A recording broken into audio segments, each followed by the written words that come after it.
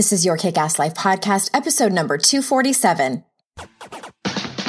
This is the Your Kick-Ass Life podcast with Andrea Owen, a no BS guide to self-help and badassery. Because ladies, let's face it, life's too short for it to not kick ass. And here's your host, the girl who serves it up straight with a side of crazy, Andrea Owen. Hey there, ass kickers. Welcome to another episode of the podcast. I am so glad that you are here, and I'm very excited about this particular episode because we are kicking off a series that I'm calling Conversations About Shit That Matters with Unqualified People. Today, my friend Elizabeth D'Alto and I are talking about some really important topics. It is topics around doing the work in terms of racism, white supremacy, and more. And you might be wondering, especially if you are newer to the podcast and haven't heard me talk about this before, you might wonder what this has to do with personal development. And even if you're not wondering, I'm going to tell you what I think this has to do with personal development. Here's the thing. The deeper I get into my own personal development work, and even in my trainings that I have done to be a coach and a facilitator, the more I can see that the root of the problems many of us face as women, feeling not good enough, lack of confidence, etc., is rooted in patriarchy and it's rooted in white supremacy. That term, white supremacy, might make you uncomfortable. And Elizabeth and I address that in our conversation that you're going to hear in just a few minutes here. And trust me when I tell you that there was a time many years ago that I would have disagreed that the root of the problem is just us. You know, like we are the ones who are responsible for our own feelings and our outcomes that we want and our belief system. And back then, you know, looking back on my own work that I've done and my own sort of journey in this world of personal development, back then I hadn't done enough work, nor, and this would have been largely unconscious at the time, nor had I wanted to admit that a system that I largely benefited from could be the problem. And while, of course, I think that much of the results that we want, much of the type of woman that we want to be is our own responsibility to do the work and to change that. I tell y'all that all the damn time. But I've known for a long time that, because I get asked this question, where does it come from? Where does my inner critic come from? Where do my core beliefs come from? All of these struggles and challenges and obstacles that many of us, if not all of us, if you're listening to the podcast, then you have faced them at one point or another. Where does that come from? I talked about this in my second book too. I believe it comes from one of three things. It can come from your own family of origin. I just don't think anybody comes out completely unscathed from their family of origin, even if you came from a house that largely had a lot of encouragement and love and affection and all of those great, wonderful things. I think it also could come from past relationships that we have had, whether they were romantic relationships or friendships or even mentor, coach, those type of relationships. And I also think that it largely comes from our culture. What kind of culture were you raised in? And of course, I can only speak for the US because that's where I was raised, but we have a problem on our hands. And, you know, I think no culture is perfect and we all have a lot of work to do. So sitting over here as a facilitator of this work, obviously I have no control over your family of origin and your past relationships that you have had before. I can give you resources. I can give you tools and strategies to hopefully give you a solution so you can do the work and be the best you that you can be. All of those things to help honor your values, et cetera, et cetera. But I can't sit here and ignore the giant white elephant in the room that is patriarchy and misogyny and white supremacy. So please stay with us. Again, Elizabeth and I will talk about that term. And I want to make it really clear. We touch on it a little bit when we began the conversation. This is not an interview where I'm interviewing an expert. That's why I called it conversations about shit that matters with unqualified people. And it is tongue in cheek. I wouldn't bring on someone that I didn't think would be at least somewhat helpful to you. But this is similar to the conversation I had with my friend Kate Anthony a few months ago when we were breaking apart and talking about diet culture and body image and our own journeys. That was simply a conversation, not coming from a place of teaching. And that's what this conversation is as well with Elizabeth. And sort of circling back to what I was just talking about, when I talk about the problem at large, one of the heavier topics that I am passionate about is dismantling rape culture. Rape culture, if you don't know, I highly encourage you to Google it and do some research on it if you're like, I don't know exactly what that is.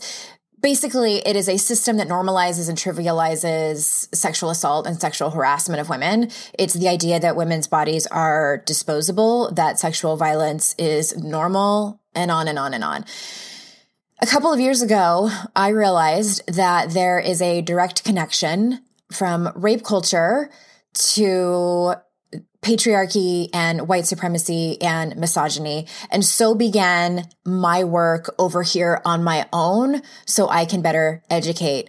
As the mother of both a son and a daughter, I personally could not raise my children without addressing this in my own life and as their parent and as a partner to my husband, who's a straight white male. And also as a person who has a platform and does this work.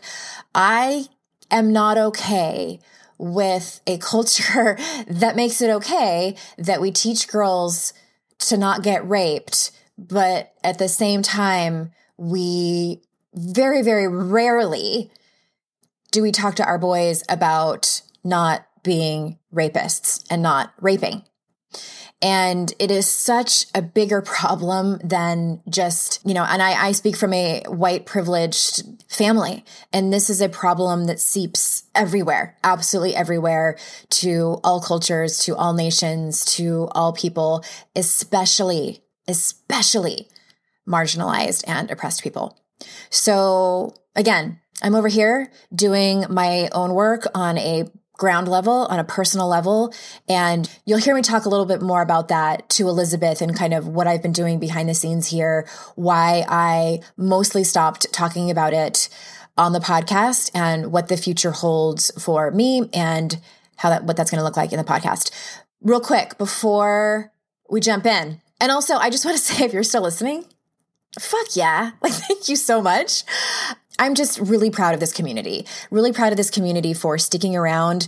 I don't talk about things that are comfortable, right? Let's be honest.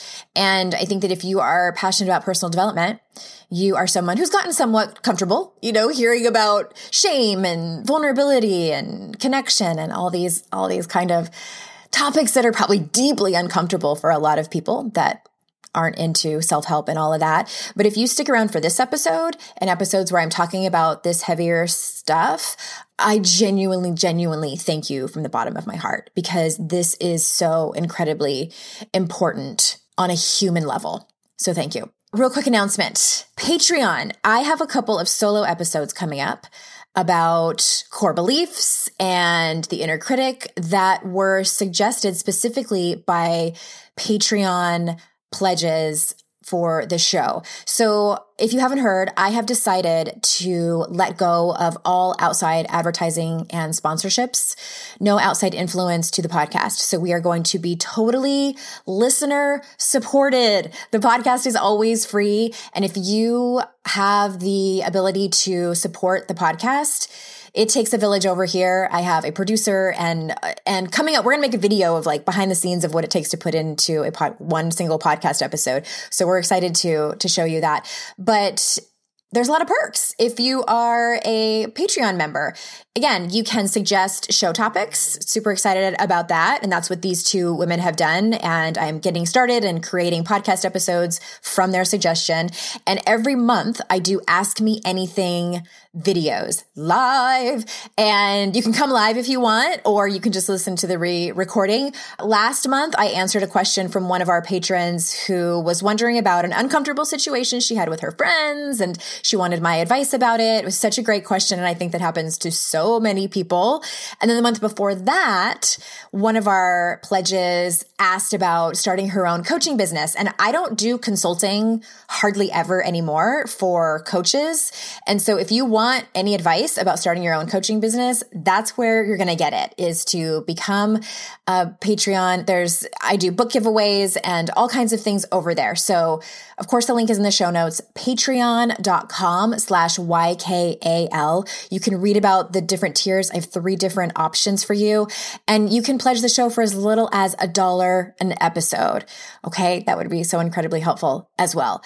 All right. So without further ado, here is Elizabeth, Conversations About Shit That Matters with Unqualified People. Well, welcome back to the show, Elizabeth DeAlto. Thank you. I love being here. I believe this is that sounded very like you're kind of in trouble. You need to calm down and act professional. But I meant it. I love being here. I love talking to you. Well, and for those who, didn't hear before, we were goofing off and acting silly and having fun. And I think this is like your 4th time on here. So third or fourth time. And you've been on for various different topics, and I called you on the show because actually you're kicking off. I mean, I've done it one other time, but it wasn't official that I'm starting this series on the podcast called Conversations About Shit That Matters with Unqualified People. Yes. I've done it one other time with my friend Kate. We talked about diet culture, and I brought you on today. Okay, here's the kind of interesting part. I'm not sure if I told you this or not, but I decided that I wanted to have someone, this is maybe at least a month or 2 ago, I decided I wanted to have one of my real life friends / colleagues on to talk about these important topics. And I asked a couple of my friends and they were like, nope, won't touch it. What? Like, why? And the reason was just that they feel so uneducated about this topic and nervous. And I'm like, but that's the point. That's why it's called what it's called. But you were brave enough to say yes. So thank you. Yeah. And I mean, listen, I've been doing this on my own platform, and I said yes because you are specific that we're not qualified to talk about this. So it's clearly going to be an exploratory conversation. Yeah. We're not pretending in any way, shape, or form that like we're experts, nor that we're here to teach people. We're literally here to explore. And, I think one of the reasons why you asked me is because I did this on my own podcast with our mutual friend, Rebecca Baruchi, and there is a lot of value. I got a lot of feedback from that episode that people really appreciated hearing us talk about how we're learning, how we're exploring, obviously giving all the caveats so that it is as clear as possible, minimally harmful as possible. Yeah. And what I like to say is, we are guaranteed, or at least I can only speak for myself, I am guaranteed to step in shit during this conversation and say the wrong thing. And I had a couple of episodes last year, maybe even more than a year ago, where I had people on talking about this. And I recently thought about pulling them because I'm like, I sounded like an idiot.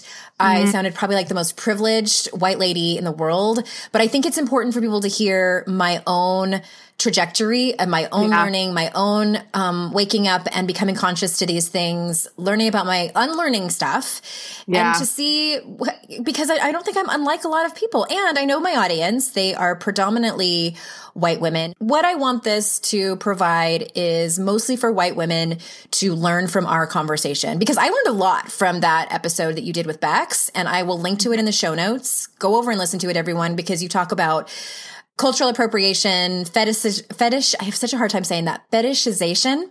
Say that with a mouthful of marbles. And lots of other important stuff. So I highly encourage everyone to go listen to that too. Yeah. And I follow a number of race educators. I've had a number on my podcast. And what I consistently, specifically see Black women who've been doing this work for decades say is stop being afraid that you're going to say the wrong thing. Just keep doing your work and just like fix it, make amends when you do mess up, because it's guaranteed that you will, but keep going, because it's the holding back. It's the not saying anything. It's the not speaking up. That's the actual larger problem. Like if we're going to compare, if there's a hierarchy of harm, not saying anything and not doing any work is far worse than like putting in the effort and messing up. More effort is needed now. At least that is how I am seeing a lot of people say. And it's kind of like this message from people of color to white people right now. It's like, we need more freaking people stepping up, speaking up, and doing the work. Yeah, for sure. And that's what you and I are doing. So again, even though it's already been said, this is not a teaching episode. If you learn something, great, but we are not trying to pass as experts on this. And we're just going to dive into some topics. Yeah. Well, there's so many different directions. You know, you and I have been chatting before this episode over the last week or so about what we could talk about. So, I mean, there's a lot of different things. Do you want to start with, and I'm curious about this because I don't really know the whole story. You had something that happened recently, I think it was this week or late last week, where you called someone out on social media. What happened? Because I think this is a good learning thing for people. Yeah. So this is really interesting. I've been really dancing around over the last like year and a half with what is my role as a person who wants to actually be an ally. What I have learned is that requires acts of solidarity, right? Latham Thomas, who's at Glow Maven on Instagram, if people want to follow her. I follow her.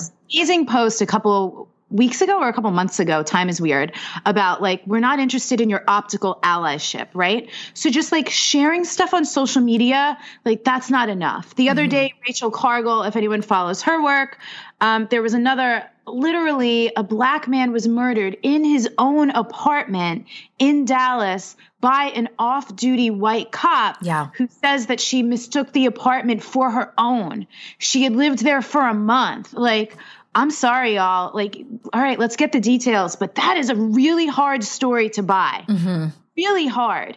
Rachel made a post about it. She shared something from Shaun King, and a bunch of people in the comments, I loved how she handled this. White women were abounding. This is disgusting. I'm outraged. And she was like, cool, your disgust isn't enough. What action can you take? Your outrage isn't enough. What action can you take? You know, which is great, because then I'm like, cool, what action can I take? And I looked up and I called the DA's office in Dallas and I'm like, hey, what's going on? Is this woman going to is this woman getting charges pressed against her? Like, I shared some phone numbers and some other things so my followers could do it too. It's like action steps, right? Action, action, action, not just like, great, a conversation can be an action. Sharing something can be an action, but like, what are you doing that actually puts you at risk?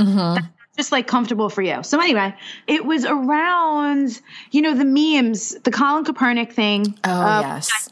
Right? And so people have been making all these other kinds of memes. Parodies of the Colin Kaepernick meme, which if you don't know what it is, just Google it. Colin Kaepernick. It's Kaepernick.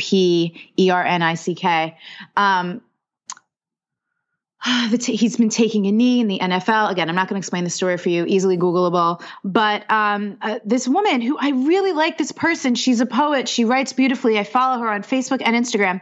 I guess had posted a meme, but she had no idea what it was even a parody of. Oh, shit.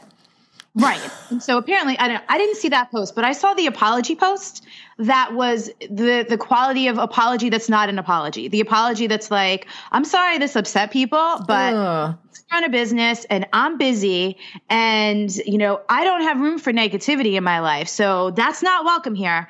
But it's like, but where's the accountability? Where's the responsibility? And I tried to leave a comment on the post and I couldn't. And so I sent her a DM and I was just like, hey, I have been where you are. And so I just want to offer this up in case you can't see, like, here's what was going on. And like, here's why people were upset and offended, you know, like this isn't, it was a compassionate call-in. And her response to me was, I'm well aware of my white privilege. Like, yes, I get it. I understand that. So dismissing you basically. Totally like, yeah, I get it. Yes, I understand. I'm not afraid to have conversations about race. And I'm like, cool. But like nothing that you've said in your post or in this conversation with me indicate that you actually are willing to do anything differently, have a different experience, or even hear why people were offended. All you're concerned about is not having any negativity in your life. Yeah. Super busy. And that's spiritual bypassing too. It's a spiritual bypass. It's entitlement. It's self-centering. And like, that's what white supremacy actually is. Mm-hmm. When everything is geared towards the comfort of white people. Yeah. And everything is about the comfort of white people. Like, there's so much entitlement built into it. And there's so much like unwillingness and low capacity and fragility around looking at what might actually be problematic about you. And I feel like the word problematic gets overused and people kind of like tune out when they hear it. But the thing is, y'all, so much about us is problematic. So like pretty much everything. That's the conclusion I'm coming to. There's a lot. Yeah. It's, oh man. So how did it end? It didn't end well? No. It was actually late. There was a difference in the time zone. So at the time I was messaging her, it was like 9 p.m. Pacific, 11 p.m. her time, because she was Central Time Zone. And she's like, it's late and I'm exhausted, but I'd be happy to continue this conversation. And I was like, okay, cool. Let me know.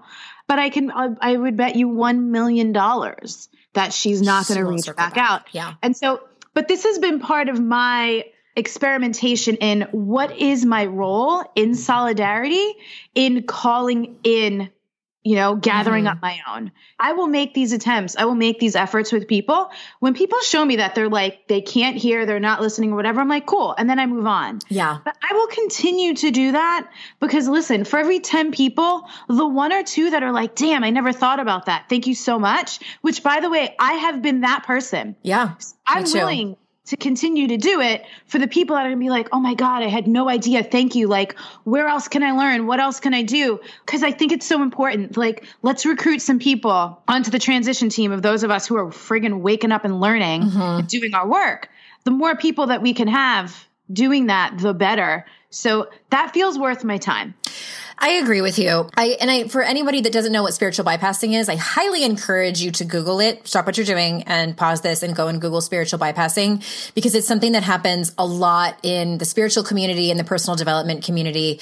And, please go learn about it. But I agree with you. And I think that that's sort of what I've been spending probably way too long, like leaning back on my own fragility and privilege in just figuring out what my role is in this. Because when everything happened right after the election in 2016, which is kind of a problem in and of itself, that like, oh, that's what it took for white women to finally, Trump gets elected and then all this stuff is the pussy grabbing and the sexism and like all of it happens. And then we're like flipping tables like, oh, hell no, we're not going to do this. And then all these women of color are like, where the fuck have you all been before that? And so we're like, oh shit, sorry, we're so late to this party. And right out of the gate, I was sort of like, okay, I'm burning the whole thing down. I'm going to jump into this activism, and then pretty quickly realized that I didn't know what the hell I was doing.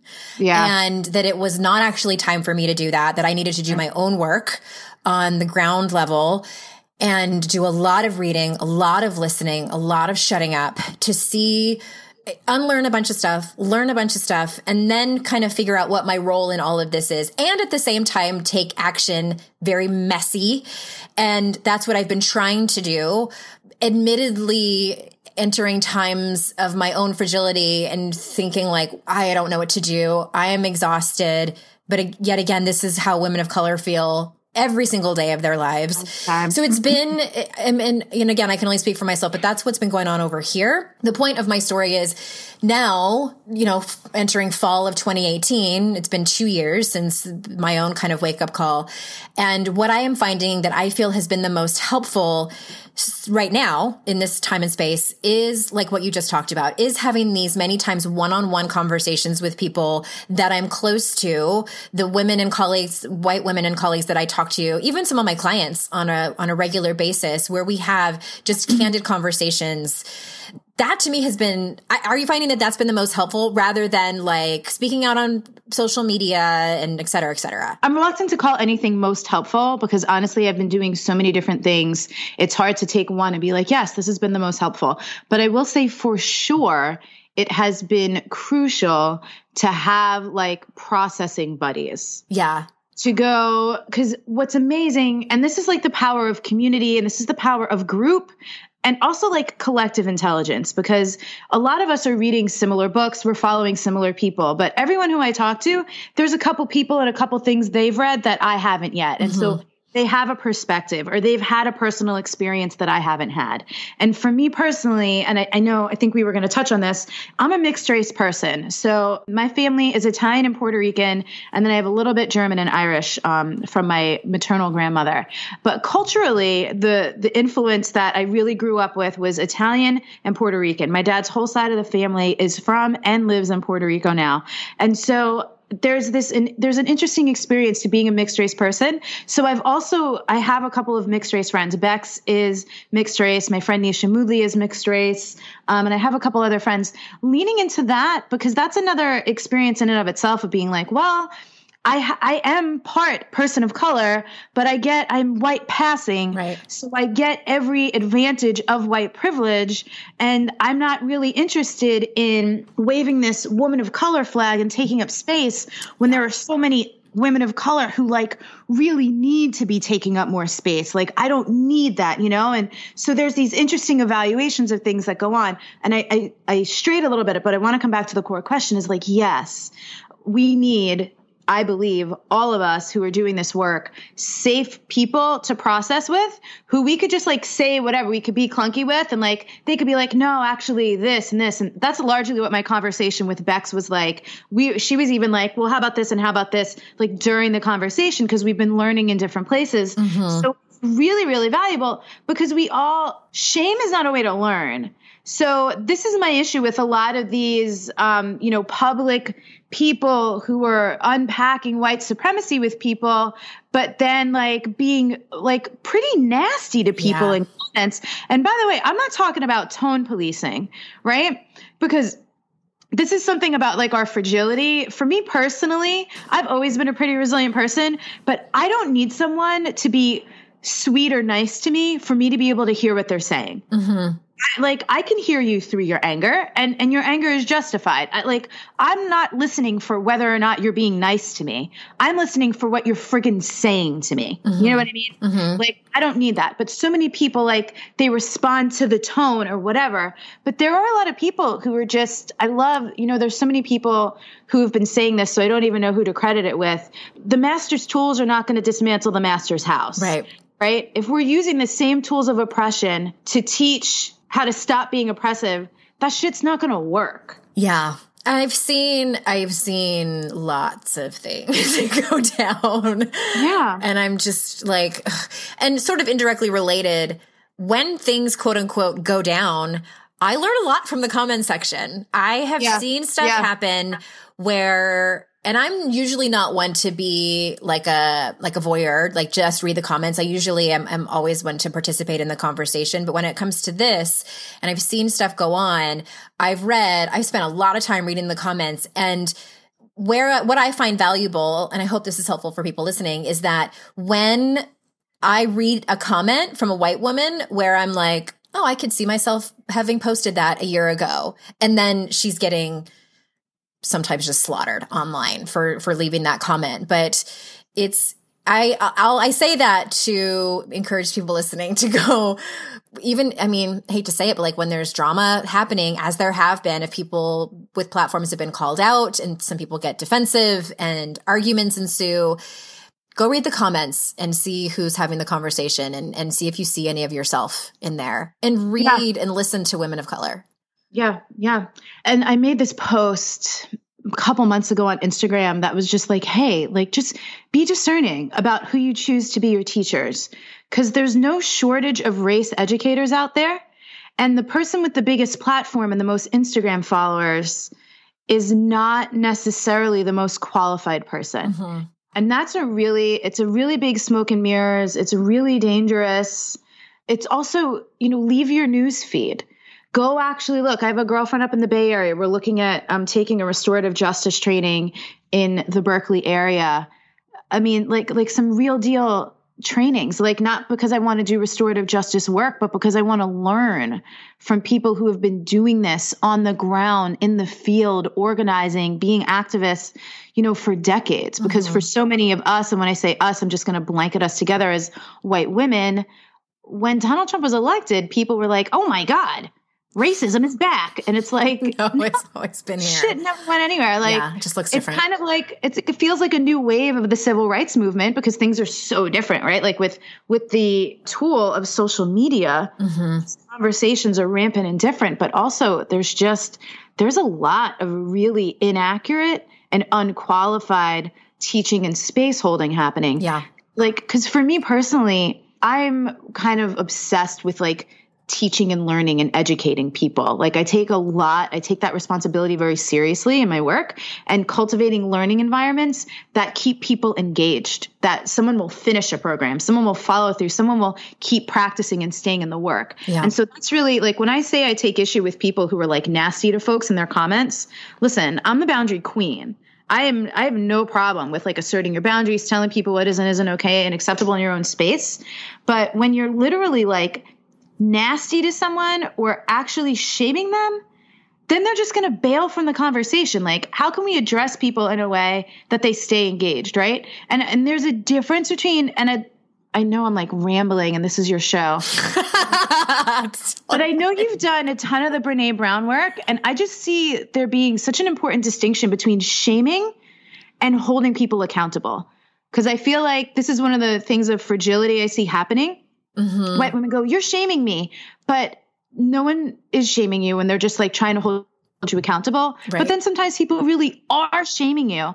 Are you? It does. It's really interesting. And I've thought a lot about this, and it's interesting because what Brené says on the topic, like on one hand, I've heard her teach us as trainees that shame is never appropriate. But then when that whole like Charlottesville happened, she was saying like, yes, these people are not trying to hide. They are out in the open, and that's appropriate. So I'm like kind of confused about what her take is on it. But as someone who's trained in this work, I feel like it's my opinion that there's a very fine line between, let me see if I can explain this well. Somebody who there's like, say you're a person and you and I are in an argument and we're friends and you know specifically what my triggers are. Maybe you know that I feel embarrassed and insecure about the hair on my upper lip and you make fun of me about it. And like, I mean, we've all probably been in romantic relationships where we have done this to people. That's shaming someone, like where you know what their triggers are and you're purposely trying to hurt them, to invoke that in them, to make them feel small. To me, that is what intentional shaming is.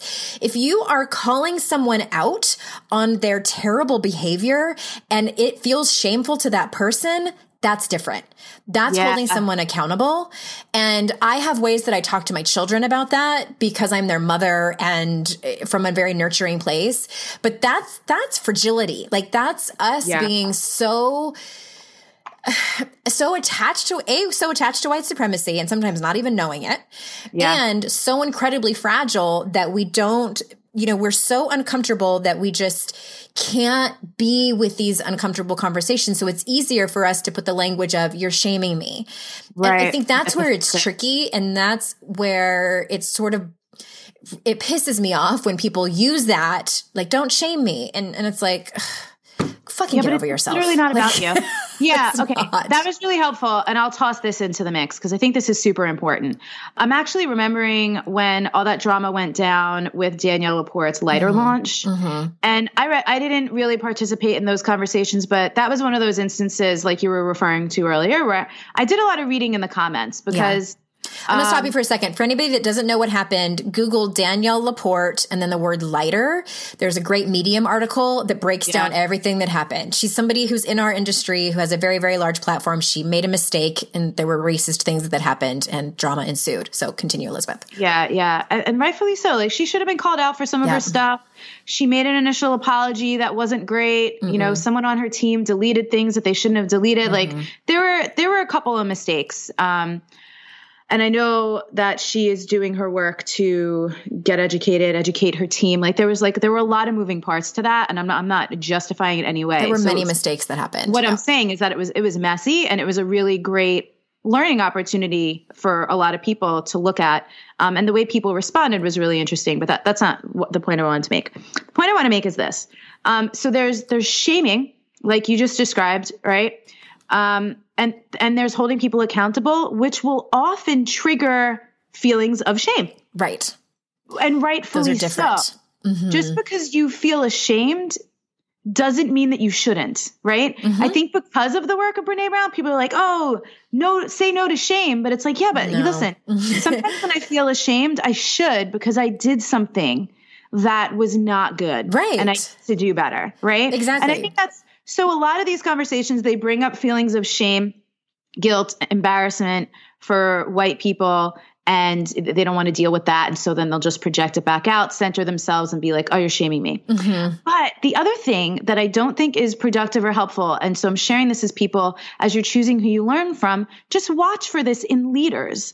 Leaders who are petty are not people to learn from. Yeah. And when I say petty, so to use the Danielle LaPorte thing as an example, I remember someone commenting, oh, I can just imagine, Danielle WhatsApping Marie Forleo and Chris Carr and being like, light the candles and roll out your yoga mats, girls. This is a big one. And I'm like, how is that necessary? How is it helpful? And honestly, and this was a leader.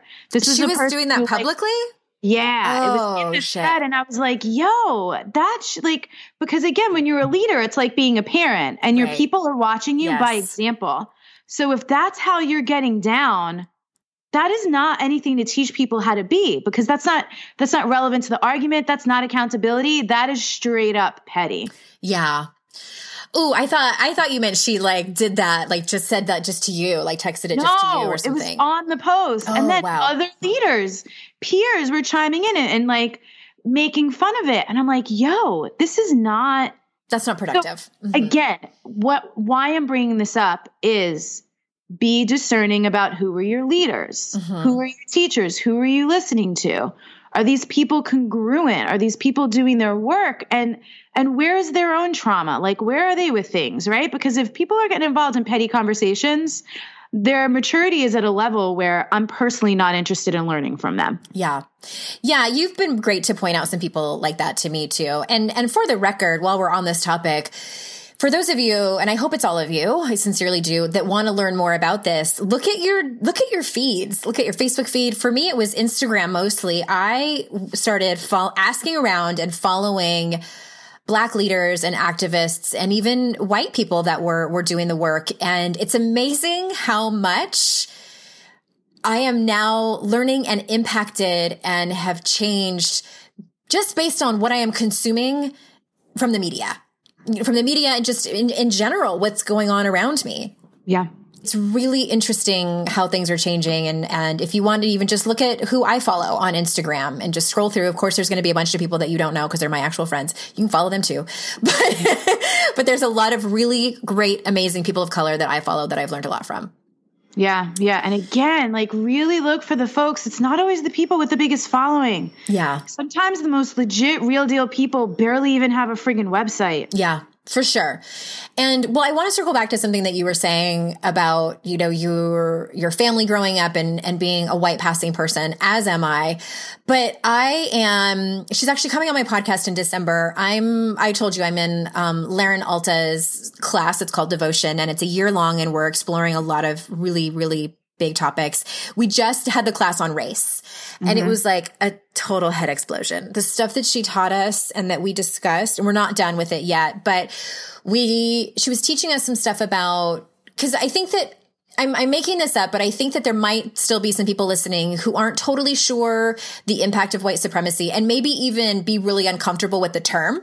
Yeah. And I know that for me now, it's just part of my vernacular, and I'm like, it's a thing. It truly, truly, truly is a thing. And this education that I got from Laren, which we were commenting on this Zoom call as a group, and one of my comments was, I can't believe that this was never taught to us in school. And on the other hand, I absolutely can believe that it was never taught to us in school. Yeah. You know, who benefits from that right. not being taught to us? White people do. Well, I won't get into the nuances of what she was teaching, but one of the things that has been sort of something I have had to come to terms with and do deeper work from like a lineage, familial point of view. And I've just barely scratched the surface, because you and I were voxing and messaging back and forth, and you were saying how my dad's whole side of the family speaks more Spanish than English. Yes. Right. Same with my mom's side of the family. So that's my mom's native tongue. She didn't learn English until she went to school. My mom has 7 sisters, and that's all I heard growing up. And I mean, she used to yell at me in Spanish when she would get really mad at me. And one of the things that she said, because like when I got older, I was like, why didn't you ever teach us Spanish growing up? It would have been nice to learn that. And her response was that just wasn't something that was done in our family. And without throwing my mom under the bus, because I don't want to, and without going into the nuances of it, what I learned is from both sides of my family. So my mom is Spanish. Both of her parents were Spanish. And my dad's side of the family, his maternal side, was Mexican. So what I have learned from both sides is that it was part of what they wanted was to marry white. Yeah. And it's very sad to me that culturally it's been whitewashed out on purpose. Yep. And I got in touch with a second cousin of mine. So he's actually my dad's cousin, and he's like one of those people who's like obsessed with our family tree. Yeah. I think every family has one. Yeah, we do. My cousin Martha in Brooklyn. Yep, yeah, this is my cousin Lou. And I was on the phone with him not long after my dad died. And so my great grandmother was his grandmother, and she's the one, her name's Encarnacion. And she said she had 11 children, 9 or 11, I can't remember. She said, and he remembers her. And he said that her greatest wish was that all of her children marry white. My God. And if they didn't marry white, he said that what ended up happening is some of them didn't even marry. Wow. And I was just like, holy shit. Like it was basically bred out of them. And now, I'm, a white passing person, but it was kind of devastating to me, honestly. Like, and there's something that happens to my body. Like I even get goosebumps just thinking about it. When I go to weddings, mostly on my mom's side, and there's Hispanic music playing, and like everyone's dancing, and like everyone knows the music, like except me and like my sister and brother, white kids. And there's something that happens to the family that it's like they have this safe space to be themselves, but yet it's not okay. I don't know. It's hard to explain, and it's so sad, and it's something recent that's been going on that I've been learning about over here. Yeah, this is, it's so interesting because so my grandmother and my great grandmother on my dad's side, when I was little, both lived stateside for many years. My abuelita lived in Manhattan. After her mother passed, a couple of years after, she moved back to Puerto Rico with the rest of the family. I always craved like more of that culture. It's why in my 20s I started salsa dancing. Because that music, like there was something that would be like activated in my body when I would hear Latin music. Like I've always loved it. Spanish guitar music, reggaeton, like everything, like something gets activated in my system. And I'm like, I should be able to do this. And I've actually had a lot of shame around not being fluent in Spanish. Like even when I travel or when I am ethnically ambiguous. And so when I am in Spanish speaking places, people will just like start speaking to me because I look like I would speak the language, and I understand a lot, but like something I will make time for eventually is to go like immerse myself and, learn the language and learn more about the culture. Even when I did my ancestry.com, one of the things I learned is that even my Puerto Rican heritage, it's Taino. It's the indigenous culture in Puerto Rico. So it's like my family, there's no ancestry. There was no DNA in like Spain or like Iberian Peninsula or anything like that. A lot of Mediterranean from like the Italian side, but it's indigenous actually to Puerto Rico. So, so interesting that we find these things out about each other and ourselves. And I think you and I were talking about this, which this is something I'd love to find someone to chat about with on my podcast is, so there's what's in your blood, but then there's how you were cultured in your family. Right. right? So like, even for example, I've not met someone this way, but this is what's coming to mind. If someone is adopted into, we'll keep with the Hispanic culture, right? They could be from wherever in the world, but they grow up in a Hispanic household, and that's the food and that's the culture. And you're celebrating Three Kings after Christmas, and like you're, speaking the language, whatever. What does that count for? Mm-hmm. I mean, it's hard, right? Like what can you claim? Right? It's so, Dave Chappelle, who's one of my favorite comedians, of course, he has this problematicness like every comedian has a skit, The Racial Draft. I don't think I've seen that one. Yeah, it's really fascinating. And I feel like, I can't remember all the details, but I'm pretty sure that Black people draft Tiger Woods or something like that, right? And there's all these different people getting drafted. But what's so brilliant about it is the commentary on actually, who can claim you and what can you claim if you are a mixed race person. And like in the United States, there's so much of that because like you're saying, intentional and unintentional, like people just can't help who you love, but some people like intentionally, we're trying to like literally whitewash their culture. White supremacy. Yeah. To fit in here and to succeed here. And I'm with you. I think it's sad. I think it sucks. And it's also the way it is. So we have to navigate it all the time. Yeah. And I got tipped off when I had my heritage done, and it was more Hispanic than I originally thought. And so I started asking questions. I was like, wait a minute. So that's what connected me with my cousin. And then he told me that, and then sort of like connecting the dots with my mom and how the things that she has said over the years and the cultures that she has rejected and outright rejected, and what she has embraced. And I mean, without saying too much, like what she has embraced is whiteness. It's like, that's why I brought it up, because, speaking about white supremacy, that's just one symptom of white supremacy. There's many, many. And it's become fascinating to me over the last couple of years as I've been doing this work, is realizing how much white supremacy bleeds into everything. Everything. What's so fascinating that I realized about myself? I grew up in New York. I grew up on Staten Island. So like, talk about like the melting pot, like my elementary school, the thing that I actually love to think about quite fondly, and I'm so appreciative that I had this experience, is I think about like our talent shows in elementary school and how people would bring their cultures, like I remember one of my classmates singing Lift Every Voice and Sing. I remember one of my classmates doing her Bhangra dance. I remember like there was always like people were like bringing their culture for real and, dressing in like their family's clothes. And I really got to see and appreciate. And so it's so interesting how, a lot of these conversations are around like whiteness and whitewashing. If there's anything that I internally always kind of rejected, it was whiteness.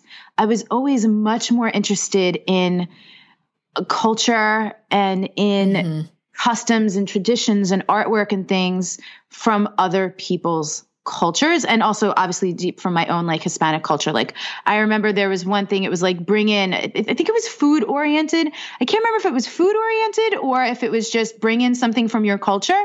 And I had my Puerto Rican grandmother teach me how to make these pastelillos, these beef patty pastry things that are delicious.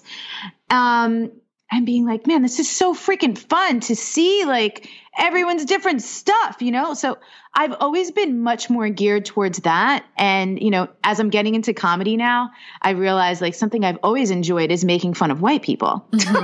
So easy to do. But what I didn't realize is, comedy is just humorous observation. So many of the things that are funny about white people are actually the problems, like legit problems. Oh man. Yes. Well, okay. I have like so many other topics that we could jump into. So I want to switch gears for a second, because I think we only have time for like one more topic that, could of course be like a 3-hour conversation. I don't even know if you saw my post from last week about, I haven't talked about it on the podcast. I had seen it and liked it, but I didn't see the comments until you were voxing me about it. And then I went back and I read through some of them. I'll give you the lowdown. And I'm sure a lot of people listening saw this, and maybe even some of them commented. So I was on Facebook and saw a post from a woman who was on the cover of Cosmo. I think it wasn't even in the US. I think it might have been in the UK. She's a plus size model. Her name's Tess Holliday. I didn't know who she was at all at first.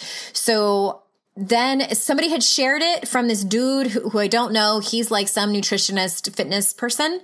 And his commentary on this post was, this is, and I'm paraphrasing, this is appalling. There's screenshots of it on my Instagram feed if you want to go see. This is not self-love. This is celebrating obesity and heart disease and all these health problems. This is self-loathing. And he's making all these assumptions about her. And I was like, oh, no. This is not going down. So I posted on Instagram about it. And basically I was saying, okay, so this happened and I probably wasn't as clear enough as I could have been in my post. And I said, my point is this, let's have a conversation about, what are your unconscious biases towards fat people, towards people of color, towards poor people. And let's look at those. And I was several paragraphs long, my post. So I asked people, the call to action on that post was, drop any books in here that you have been reading. What resources are you reading that helps people uncover their unconscious biases? Out of the, 100 comments I got, exactly one person did what I asked. Everybody else jumped to mostly disagree and say that, she's got all these health problems. This is celebrating obesity. This is wrong. Thus kind of proving my point, right. that we have a lot of unconscious biases. To be fair, one of my friends pointed out, Andrea, if you're going to post something that controversial, you're going to get a lot of people who are going to give their opinion and comment on it. Fair enough. What are your thoughts, Elizabeth? Okay. So again, even though the topic was different, I still want to point out the problems with white supremacy that trickled into the whole situation, which is one of the biggest ones, which is entitlement. People feel entitled to just write whatever. Like there's always space for their opinion, right? You made a specific ask. So like there's two things going on here. Well, there's like a million, but the two that really stand out to me are the entitlement and also people don't read. Yeah. People are much more interested in like having their say. Yeah. And so something else is this. I'm not super close with John Winelands. I don't know if you know who he is. I met him many years ago through a mutual friend up here in LA. I don't agree with all of his work. I do enjoy a lot of it. And I've had some interactions with him over the years, but his daughter, Claire, recently passed away. She had cystic fibrosis. Okay. Is that the My Last Days? Was that her? Yes. Okay. Yes. Yeah. I talked about her in a previous podcast. And, I was watching this video of hers the other day where she was talking about how we treat sick people as a culture. And so what's so interesting is that people assume health in and of itself is a privilege. Some people are never going to be healthy a day in their life. Mm-hmm. If you have a disorder, a disability, something like cystic fibrosis, you're literally never going to be healthy.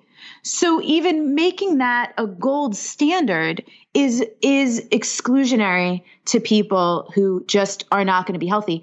And then also assuming, like you were saying, all these assumptions, that if someone is unhealthy in whatever way someone deems, whether it's that you have a disease, whether it's that you're obese, or whatever someone is labeling as unhealthy, whether it's scientifically medical or just based on your friggin' opinion, does that correlate with whether or not someone could be happy? Like, no, no, it actually doesn't.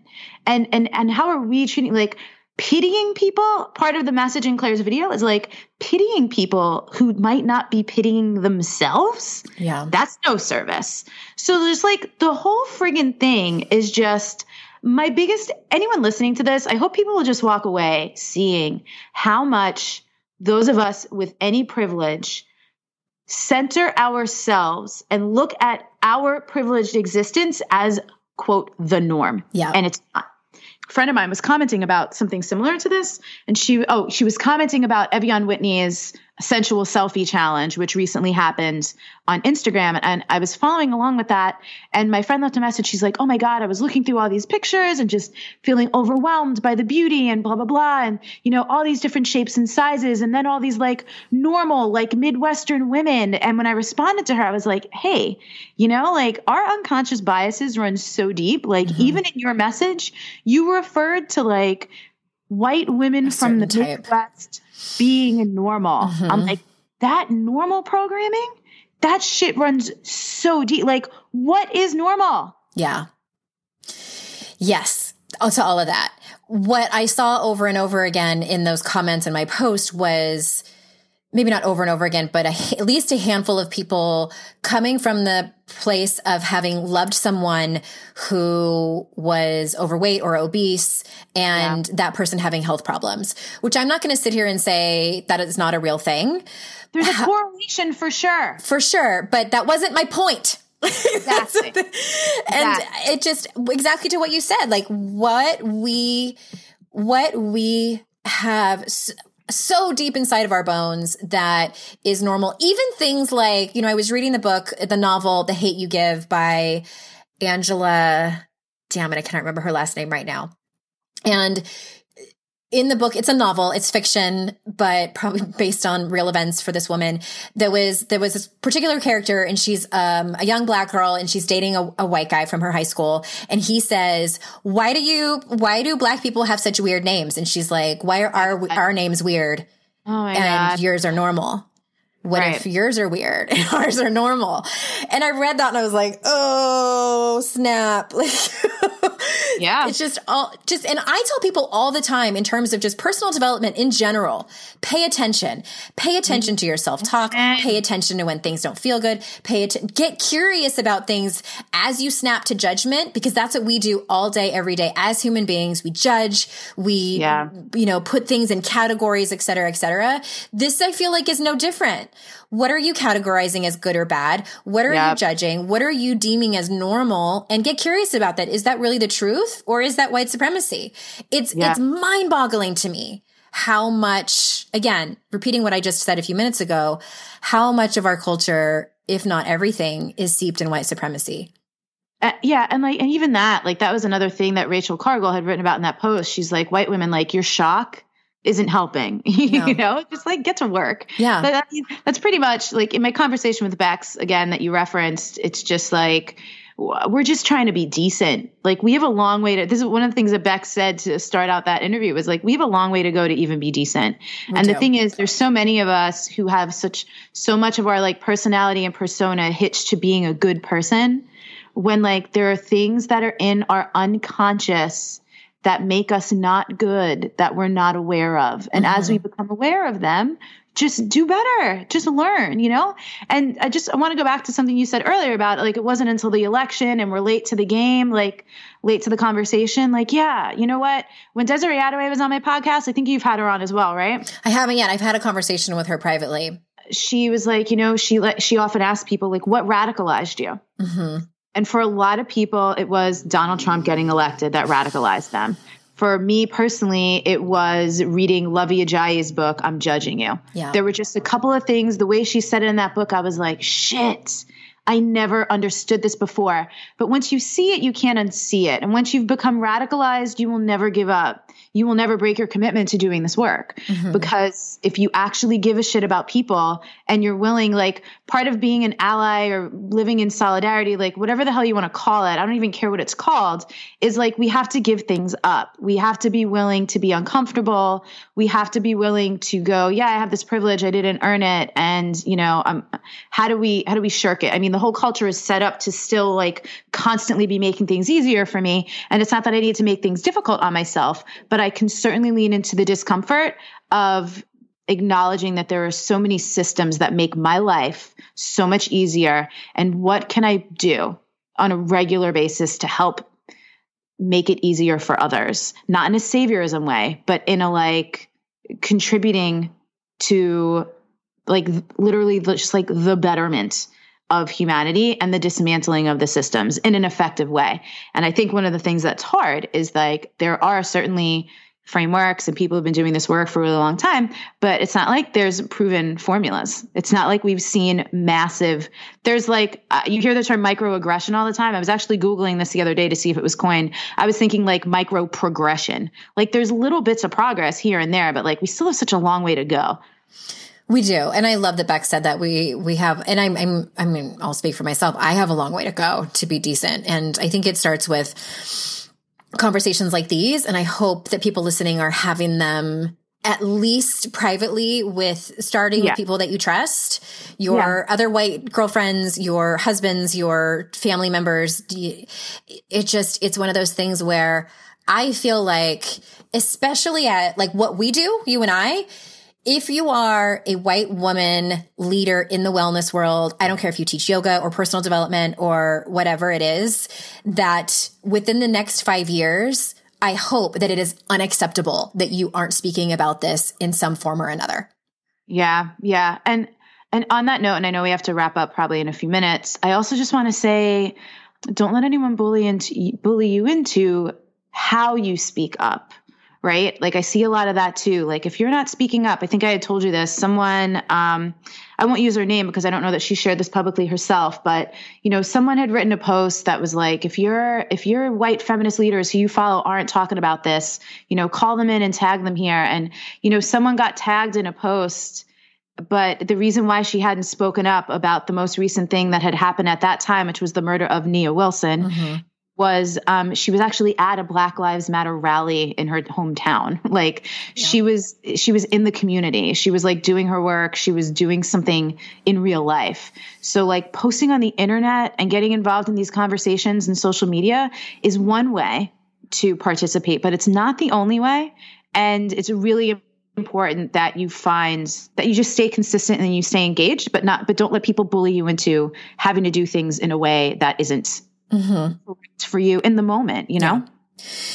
Yes, to all of that. And for everyone listening, thank you for hanging in there with us. And as these two unqualified people have a conversation about shit that matters, I will have people of color on this show to talk specifically about this. And then I also will have people of color on the show more so, because that is a place where I feel like I've failed in having predominantly white people on this show over the previous years, and just lifting up their voices and having relationships with them as well. Not just having them on to have them on, but that's coming up. And thank you so much for being here, Elizabeth, as always. Yeah.